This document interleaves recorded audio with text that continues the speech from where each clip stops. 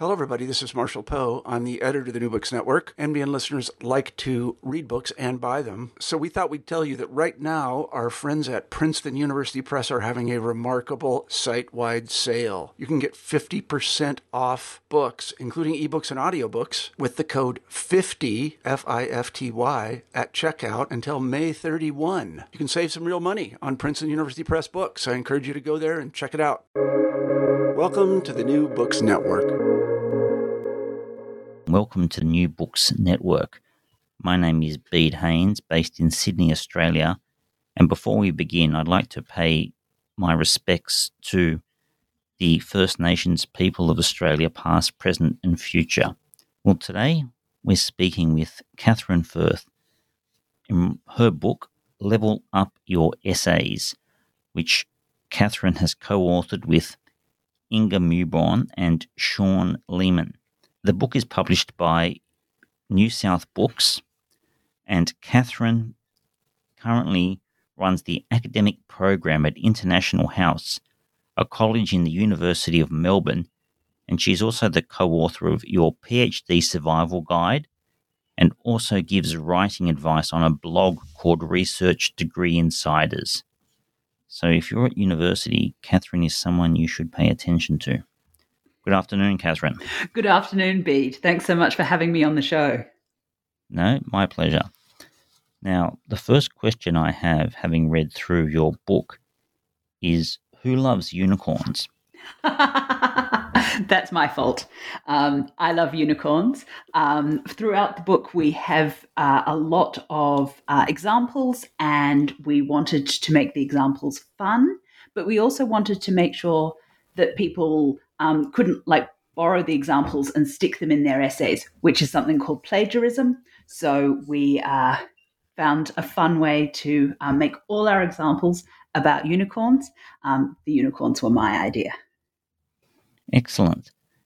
Well, great. Now, tell us about yourself, Katherine. What brings you to this sort of work and what you enjoy about it? Thanks, Bede. So my first degree, which I did at the University of Cambridge, was in English literature. So I'm really interested in writing. My PhD was about how writers write. So I'm really interested in what are the mechanics? How do people put texts together?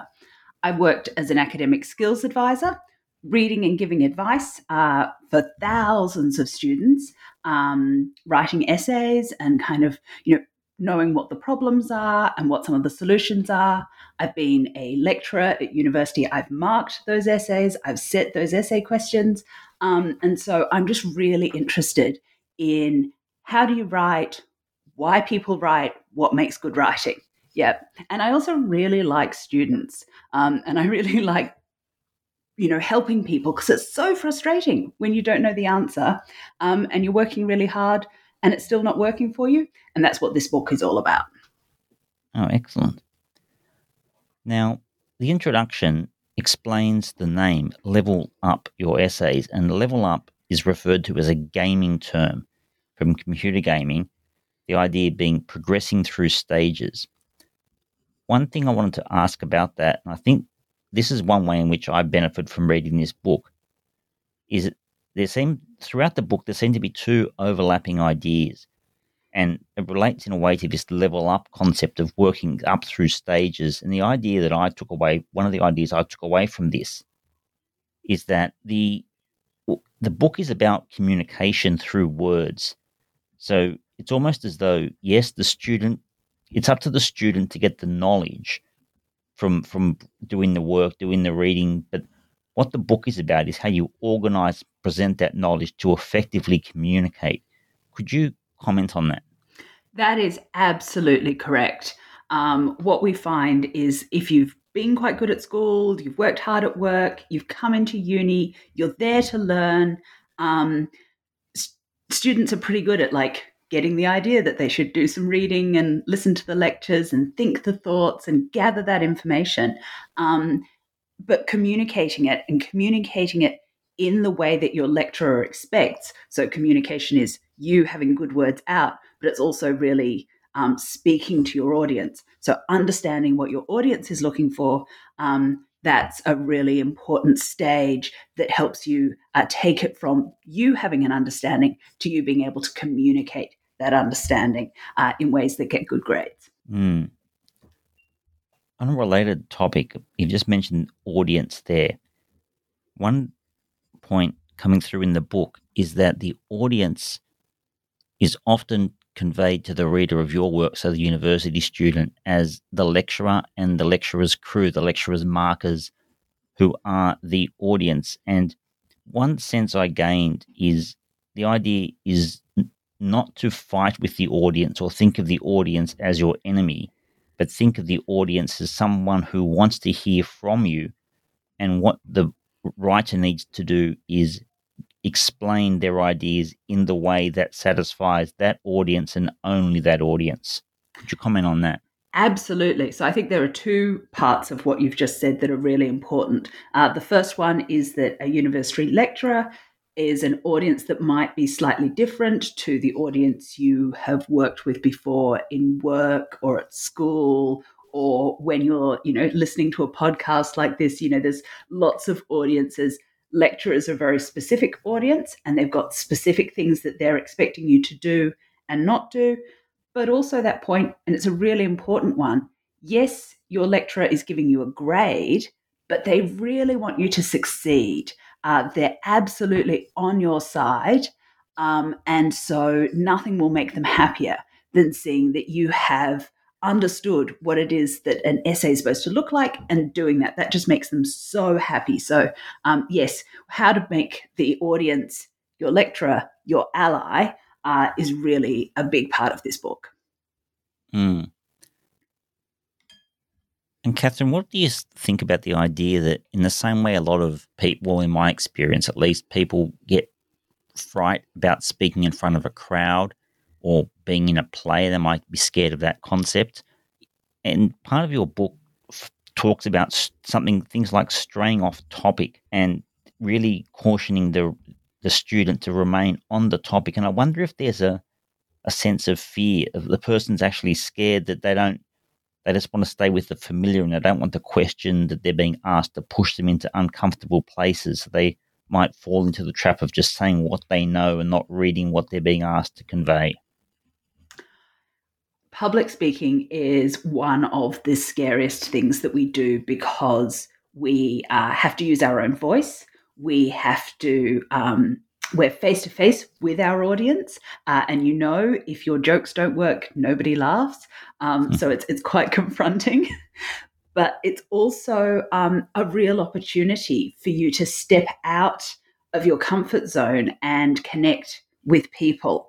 And so it can be really tempting, I think, in writing to not use your own voice, to not try to explain any of your ideas, just to repeat things that you've read in the textbook, things that you heard in the lecture. But that's a real missed opportunity, both to explore, the fun stuff, right? To explore, to get out there, to experiment, to discover new knowledge. That's what university is all about.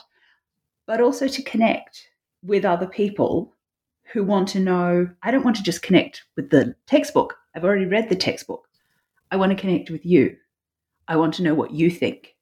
I want to know your ideas as a marker, as a lecturer. And so it's really exciting when people take that brave step and try to explain their ideas.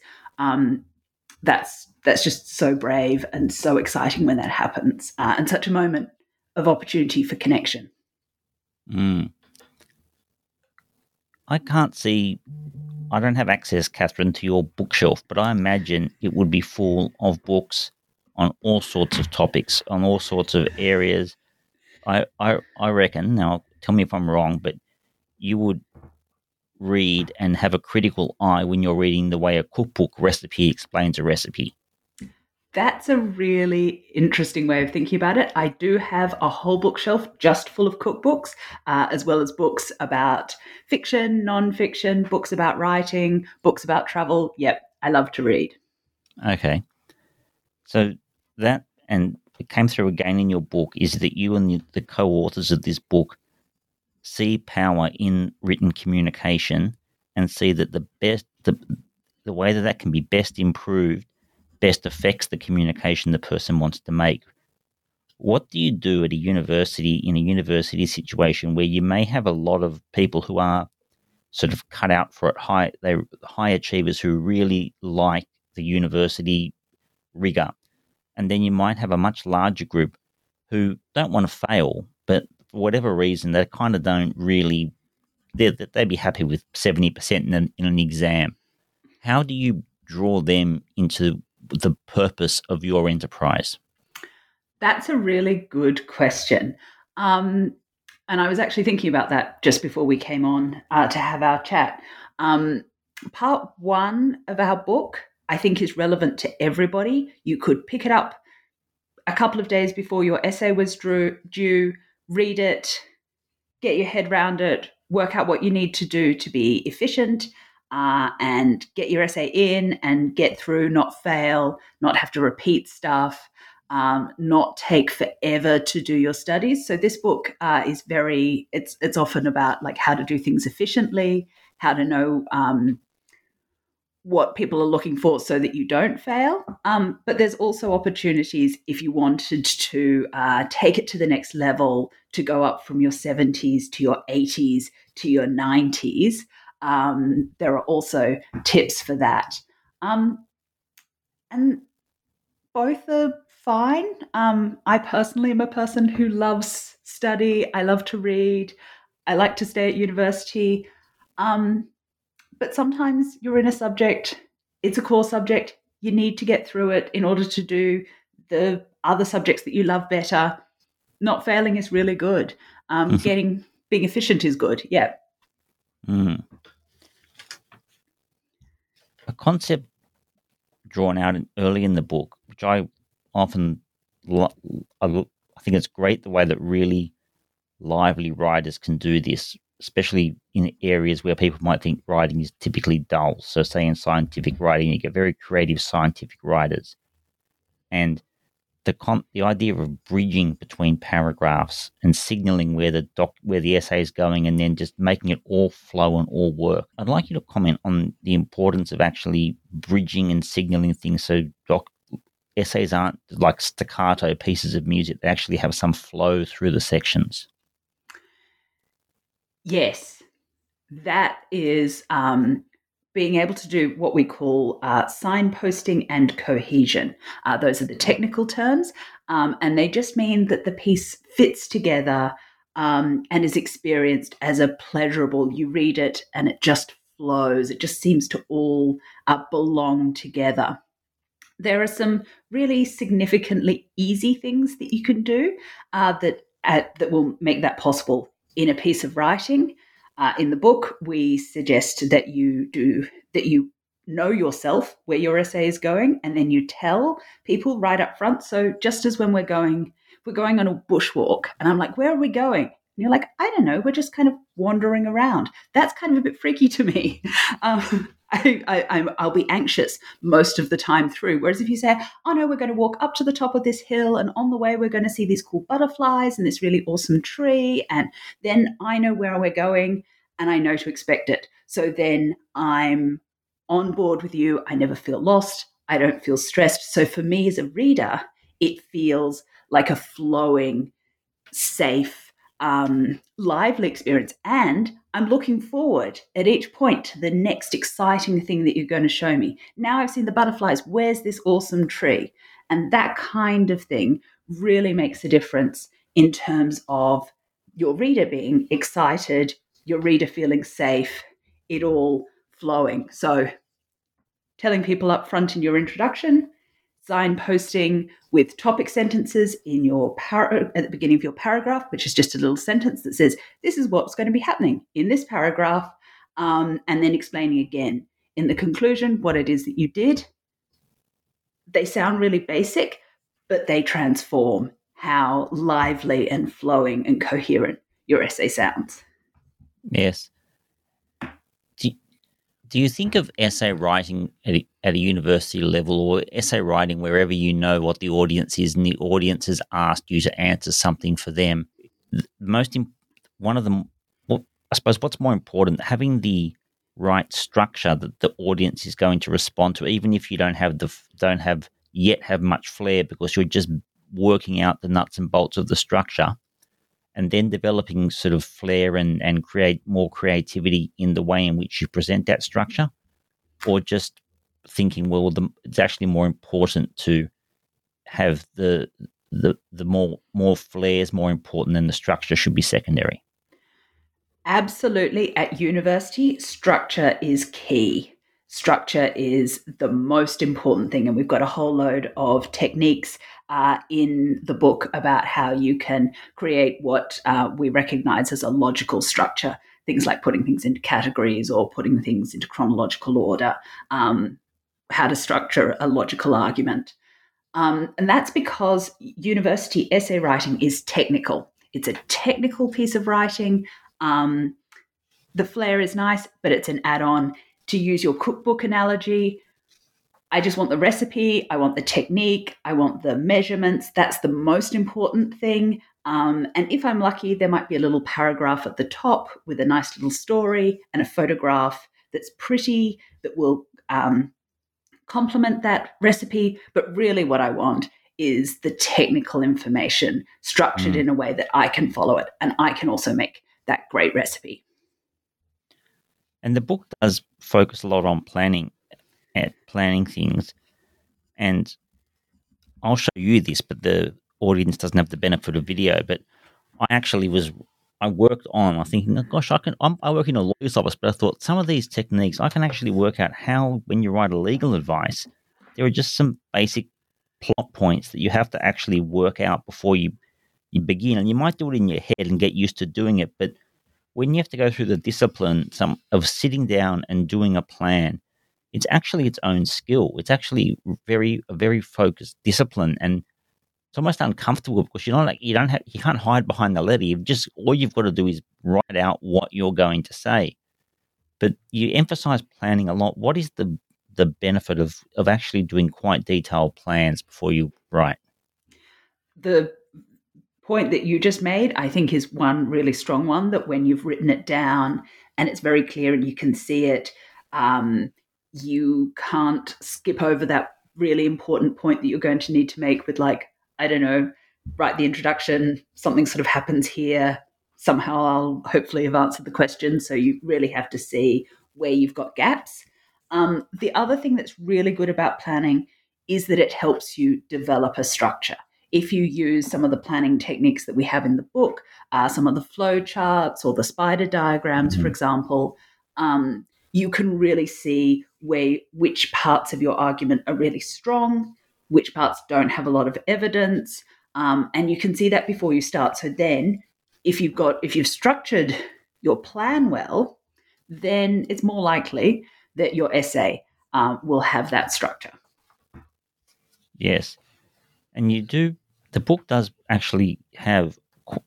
One thing I should say for our audience is the book is on an A4 size book, and it's almost on a sort of rough butchery paper, which is good because you can just write on it. And if you ever felt scared about writing in a book, this book, I think, will be one in which you won't have that fear because it almost seems to be made to be written on. It's absolutely made to be written on. We went to a lot of trouble to make sure that the paper was really, invited you to scribble all over it.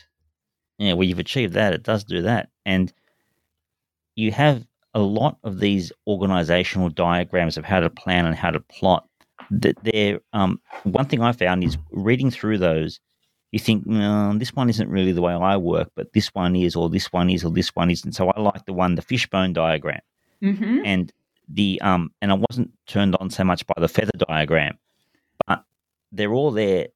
Is the idea of having that many to actually work out which people might like one, not the other? That is absolutely correct.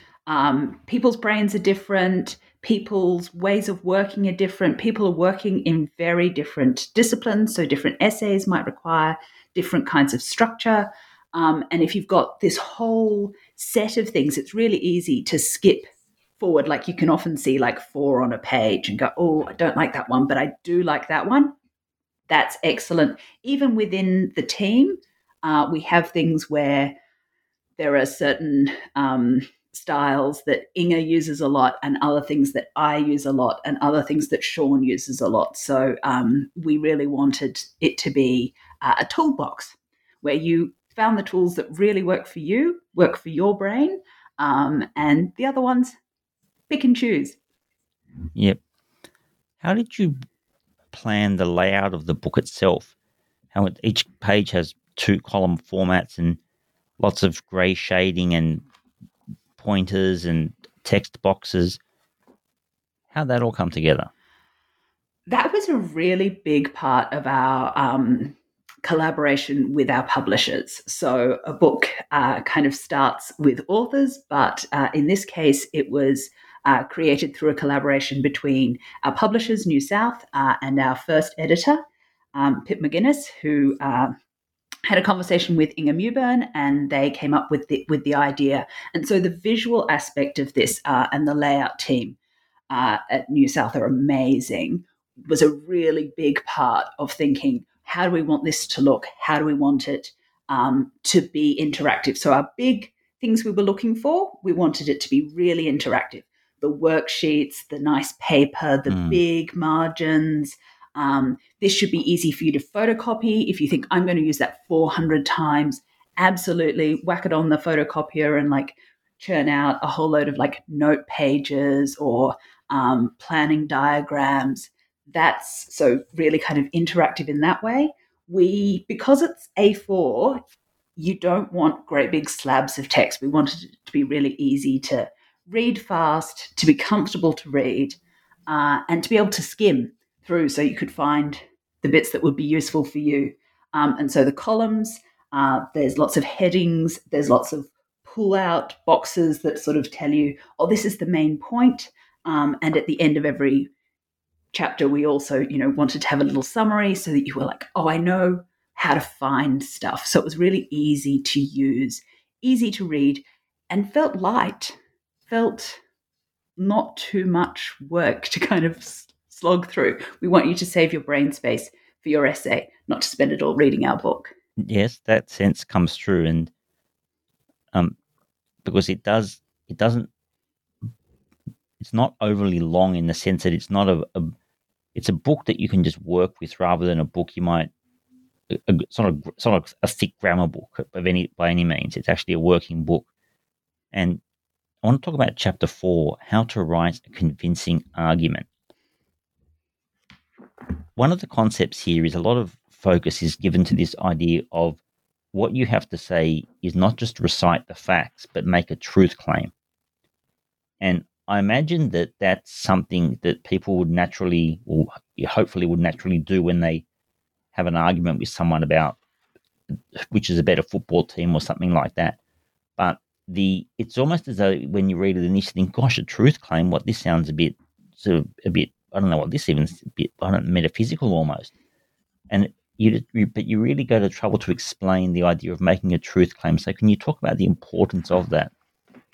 Absolutely. Perhaps the biggest difference between school essays and university essays is that at school, we want you to show that you've understood the material and that you can balance things on the one hand, on the other, in conclusion, a little bit of both.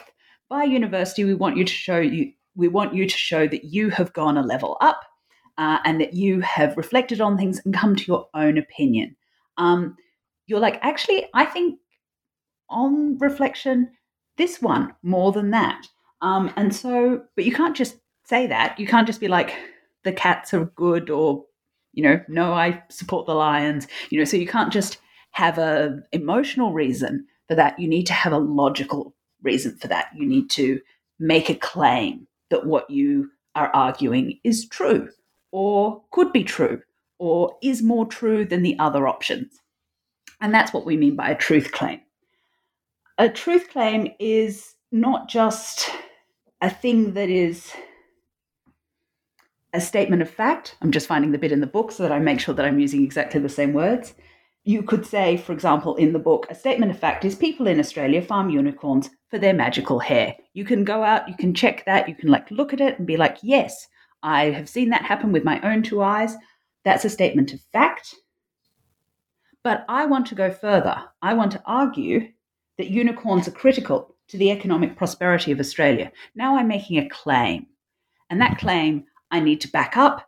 It's not just true or false. It's like, oh, well, what are your reasons for that?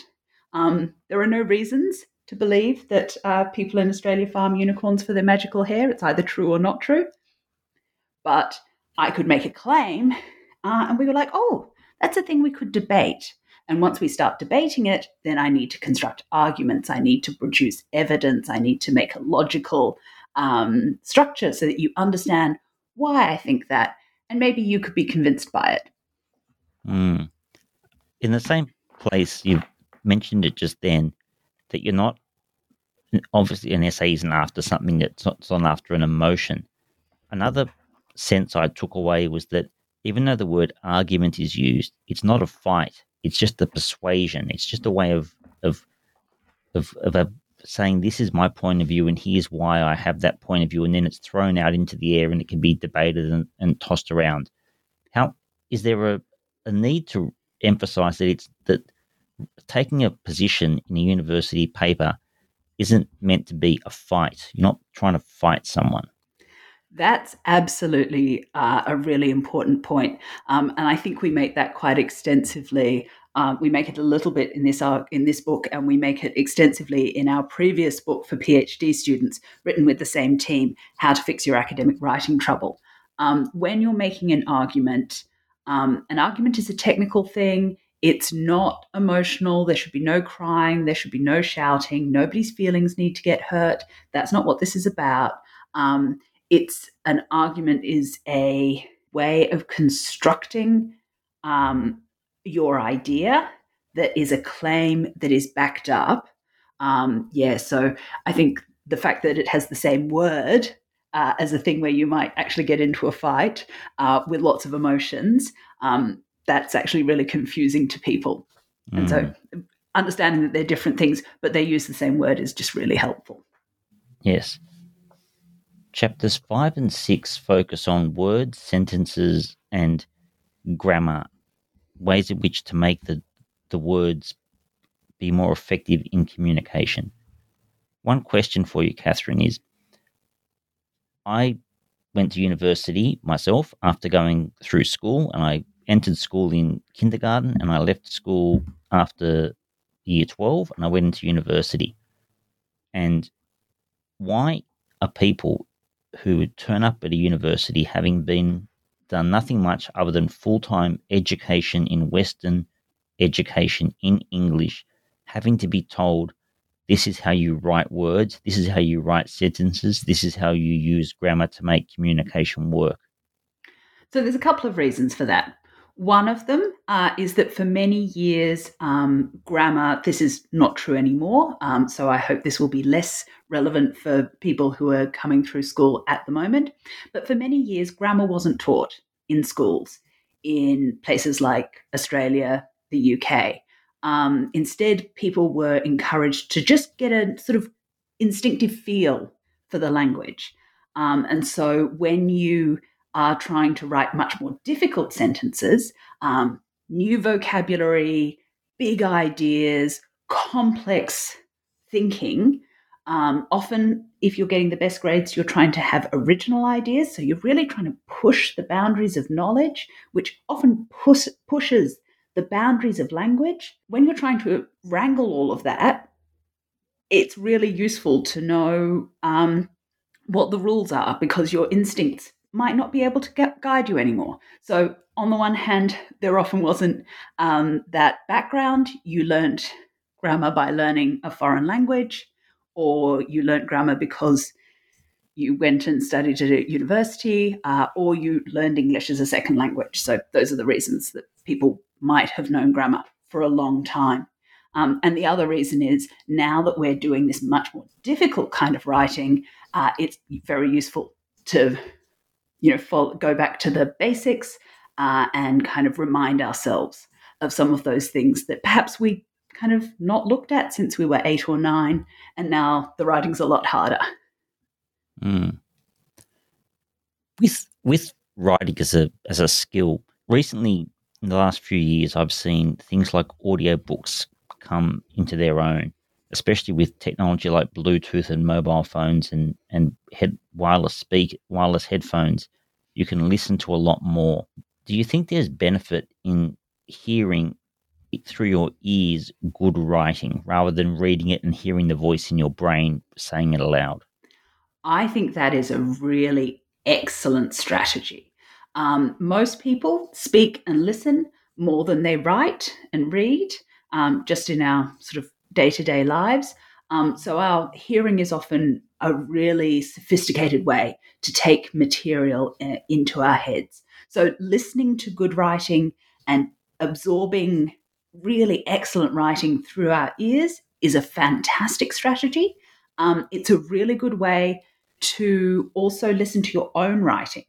When we're talking about getting into flow, flair, using our instincts, often when I do this myself, when I listen to my own writing being read back to me, by the computer voice, I'm able to hear where it works and where it doesn't work, where it's interesting and where it's boring or confusing. I'm able to do that through my ears rather than through my eyes. And I suspect that that's going to be true for a lot of people. Mm. And with great writing, if a person, for example, is listening or reading or listening to someone, take Jane Austen, and they listen to that and then they go away and write themselves, if someone did the same thing listening to a piece of Mozart and then went away to write music, you would never expect the person to become at all close to what Mozart did. It's almost as though when examples of good writing are used in books, it's almost sort of saying, but you can do this. And it seems there must be a big gulf between just the geniuses and the rest of us. Mozart has that spark of genius, but he also had really great musical education. His parents were musicians. His sister was a musician. He learned the technical things about how to play the piano, how to compose, all of those things. So he got a lot of skills. He had a lot of opportunities to practice. And he also had that inspiration, that flair. And he was hearing a lot of music. So he was getting those examples and all of those opportunities. There is a huge gap between, hi, here's some Mozart, now go be a composer, with no skills training, no opportunities to practice, no technique. That would be mean. But if we gave people writing techniques, which is precisely what Level Up Your Essays is about, if we gave you the tools, if we give you chances to practice, and you get chances to do it in sort of semi-public ways, like writing an essay for somebody to mark, those are really great opportunities for you to develop as a writer, and perhaps to develop as a really good writer. And certainly not all of us will be Jane Austen, but most of us can write well in a way that other people enjoy reading. Okay, so it's also worth thinking then of writing essays and things as not just doing the subject, but learning a valuable skill that's just in the same way that you would learn to play tennis or play music. 100%.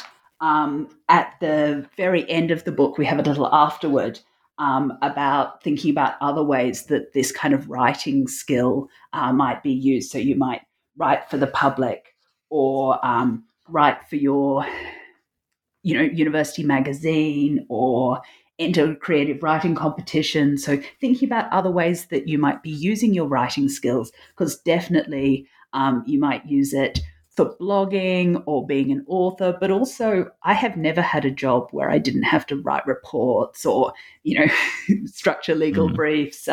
There's a lot of writing, that the skill that you get from university essay writing, absolutely, you'll be using it all over the place. Okay.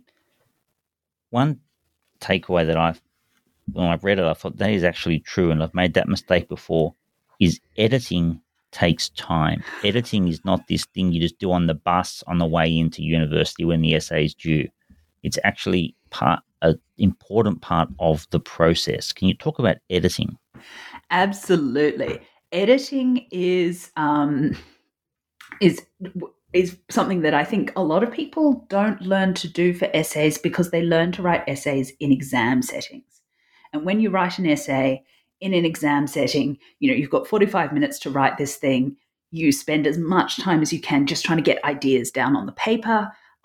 It's handwritten. There's no chance for you to go over it and restructure it or choose different words. So people aren't kind of trained to spend the time to edit. When you're writing an essay that's going to be handed in as a piece of coursework, however, editing becomes really important. And of course, now everything's on computers. You can edit something 4 or 5 or 6 times. That may or may not be worth it, but definitely editing twice will massively improve things. The first kind of editing that we suggest you do is the structural stuff. So sometimes you've had a go, you've written a draft, and you're like, it still doesn't really make sense. It's still kind of awkward and ugly and messy, and that kind of go through like what belongs in the essay, what do I need to cut out, what order should the paragraphs be in, is it logical, have I done the signposting? So that kind of edit, doing that is hugely, hugely important. And also just taking the time to do run your spell check over the essay, check that everything's in the same font, use your grammar checker and just kind of tidy up those last little details. All of these are really important because when you look at how grades are assigned, a lot of grades are sort of 10% is often there for those sort of little spelling, grammar, citation, formatting kinds of questions. So taking some time, about 10% of your time maybe, to get that right is really worth it. And often 30 or 40% is there for well-structured, coherent, cogent argument kind of things, and therefore spending a good amount of time to make sure that you're meeting that, and having another go if you didn't quite get it right perfectly the first time is absolutely essential. One of the benefits about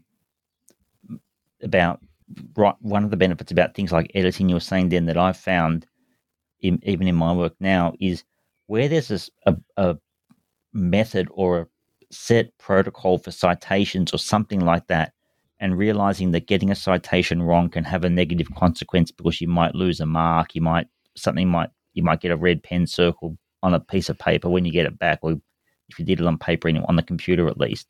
But I think and I like your comment on this, one of the benefits I've found about that is first of all, you've just got to suck it up and realize I have to just get this right. Mm-hmm. But then once you realize that, you actually have to then go through it and start making sure you've got the comma inside or outside the bracket, that sort of thing. But that actually trains your eye to actually start reading, not reading the content of the words, but reading the actual strikes of ink on the paper or on the screen. So you almost start proofreading it. It almost develops a skill of proofreading. It gives you a real benefit in that way. Absolutely. That when I was talking before about those two kinds of editing, one of them is about what you've written, what the ideas are behind the words, and then that spelling, grammar, citation, punctuation stuff is really, as you say, it's about those marks on the page. What the words are is not so important in that. That's really about getting those details correct. And that really makes a difference. I mean, you think about whether or not you kind of understand why citation formatting makes a difference, but you can think about lots of other parts of our lives where getting a comma wrong or a full stop wrong makes a huge difference. Finance. You put the full stop in the wrong place, suddenly you've gone from having 10, we've all done this, like trying to put the numbers into the credit card machine and you're like, no, that was a $1 tip, not a $100 tip. Things like that. Computer programming, there's a lot of places where that small attention to detail makes a huge difference in our life. And that's one of the things that we're training you to be able to do, is see that detail and know when it makes a difference. and be able to get it so that it's exactly right. Hmm. Now, I imagine, Katherine, you often get asked questions about grammar and style. So I want to ask you a question that I imagine you're asked all the time, and you're going to think, that question again. Do you use a serial comma or an Oxford comma or not? That's a great question. I'm a pragmatist. So when I'm writing for myself, if it's a very short, so a serial comma or an Oxford comma is used in a list, in a sentence. And some people think that when you have three things in your list, eggs, bacon, and cheese, you should have a comma after the eggs, after the bacon, and cheese is separated from bacon. And some people think that you don't need that. It's quite clear that there's eggs, there's bacon, there's cheese. In one place you separate them with a comma, and in the other place you separate it with an and. I think, pragmatically, whatever is going to make things clearer. So if it's not clear, if it's like an egg sandwich or a bacon and cheese sandwich is different than eggs, bacon, cheese, then I might put a comma in. If it's really clear, I probably leave it out. But I mostly write for publication these days. Every publication has its style guide. I just do whatever the style guide says. So some places are very into the serial comma and some places are not. And so I'm a pragmatist about being consistent with their style. Okay, and so you're not a prescriptivist when it comes to grammar and writing. You're more pragmatic about it all. I am absolutely not a prescriptivist. I am very pragmatic because what I really care about is my audience understanding what it is that I'm trying to say, and being able to do that as easily and fluently and enjoyably as possible. And if you came back, if you could time travel into the future 300 years in Melbourne, and they no longer used the word you for singular and plural, but they used yous, would your heart go, what on earth has happened to this language of ours? Or I'm a pragmatist. That's just how language goes. I would absolutely be for something that is clearer. Of course, in the old days, back in history, we used thee as a singular you, and you was the plural or the formal kind of form. So we don't use thee, thou anymore. We use you, but of course we still have the problem that sometimes I want to be talking to you personally, Bede, and sometimes I want to be talking to yous, everybody who's listening to this podcast. So anything that helps us understand, that's what I am looking for. Very good. Note-taking. I will start winding up, and I wanted to ask a little bit about note-taking. And you have the Cornell style note-taking. I think that's one of the recommended ones. One thing here was I got the impression that one of the benefits of note-taking is, once again, it's a discipline, and it's not as though, in a sense, you'll be better off having notes next to a textbook and no such thing as a highlighter than a textbook that's just covered in highlighting, because the note-taking involves a deeper level of thought and interaction with the book. Absolutely. When you're taking notes, when you're reading, it's useful to have a couple of different strategies. So I do use highlighters and underlining when I'm paying attention. So reading to help me kind of stay with the reading, to kind of stay with my brain switched on. But if I'm going to start using that reading in an essay, I personally use the Cornell method of note-taking, which is a strategy for note-taking invented by Walter Cork, who then worked for Cornell University in the US, in his book How to Study in College, which is still, you can still buy it. And the version we suggest in the book has a place for you to take to write down your quotes and paraphrases, places for you to identify keywords and themes, and a place to do an academic prose summary. And it's those extra bits that are really essential in good note-taking. People who are highlighting might be doing all of those things in their head, but it's really useful to have written them out on a piece of paper, especially if you're reading lots and lots of books or lots and lots of articles for an essay. Really helpful to have that on the paper, that discipline of going, what are the key themes? How will I summarize this in my essay? So that's really what's useful. And that's why we recommend both the Cornell method and things like the literature review matrix, really kind of getting that down on paper. I'd like to ask you one maybe final question, which is, how has computing and online technology, how has that actually improved the way of writing essays? What tools are there? What strategies can be adopted from those types of new technologies? Computers have absolutely transformed writing. They've put into the hands of, even, first-year undergraduate students, the kind of desktop publishing powers that used to be need a whole team of people to do. So one, it's very easy to write and then to rewrite. So we suggest, like maybe doing a first draft that's really quite rough and then editing it. And you can easily go over it lots and lots of times. Whereas if you talk to your grandparents probably now who are, doing things with typewriters or handwriting, doing 1 or 2 or 3 drafts was so much more work in the old days. Most computers now have really amazing tools built into most of the big writing softwares, things like MS Word, your spell check, your grammar check. You can get the computer to read your text aloud to you. You can format footnotes. It can actually format the footnotes in the correct style inside your word processor. You can do your headings so that you can see an outline of your whole essay. So many amazing tools just inside your word processor, let alone the things that you can get if you start to go out onto the internet or get some specialist tools. It's amazing. Well, that is great.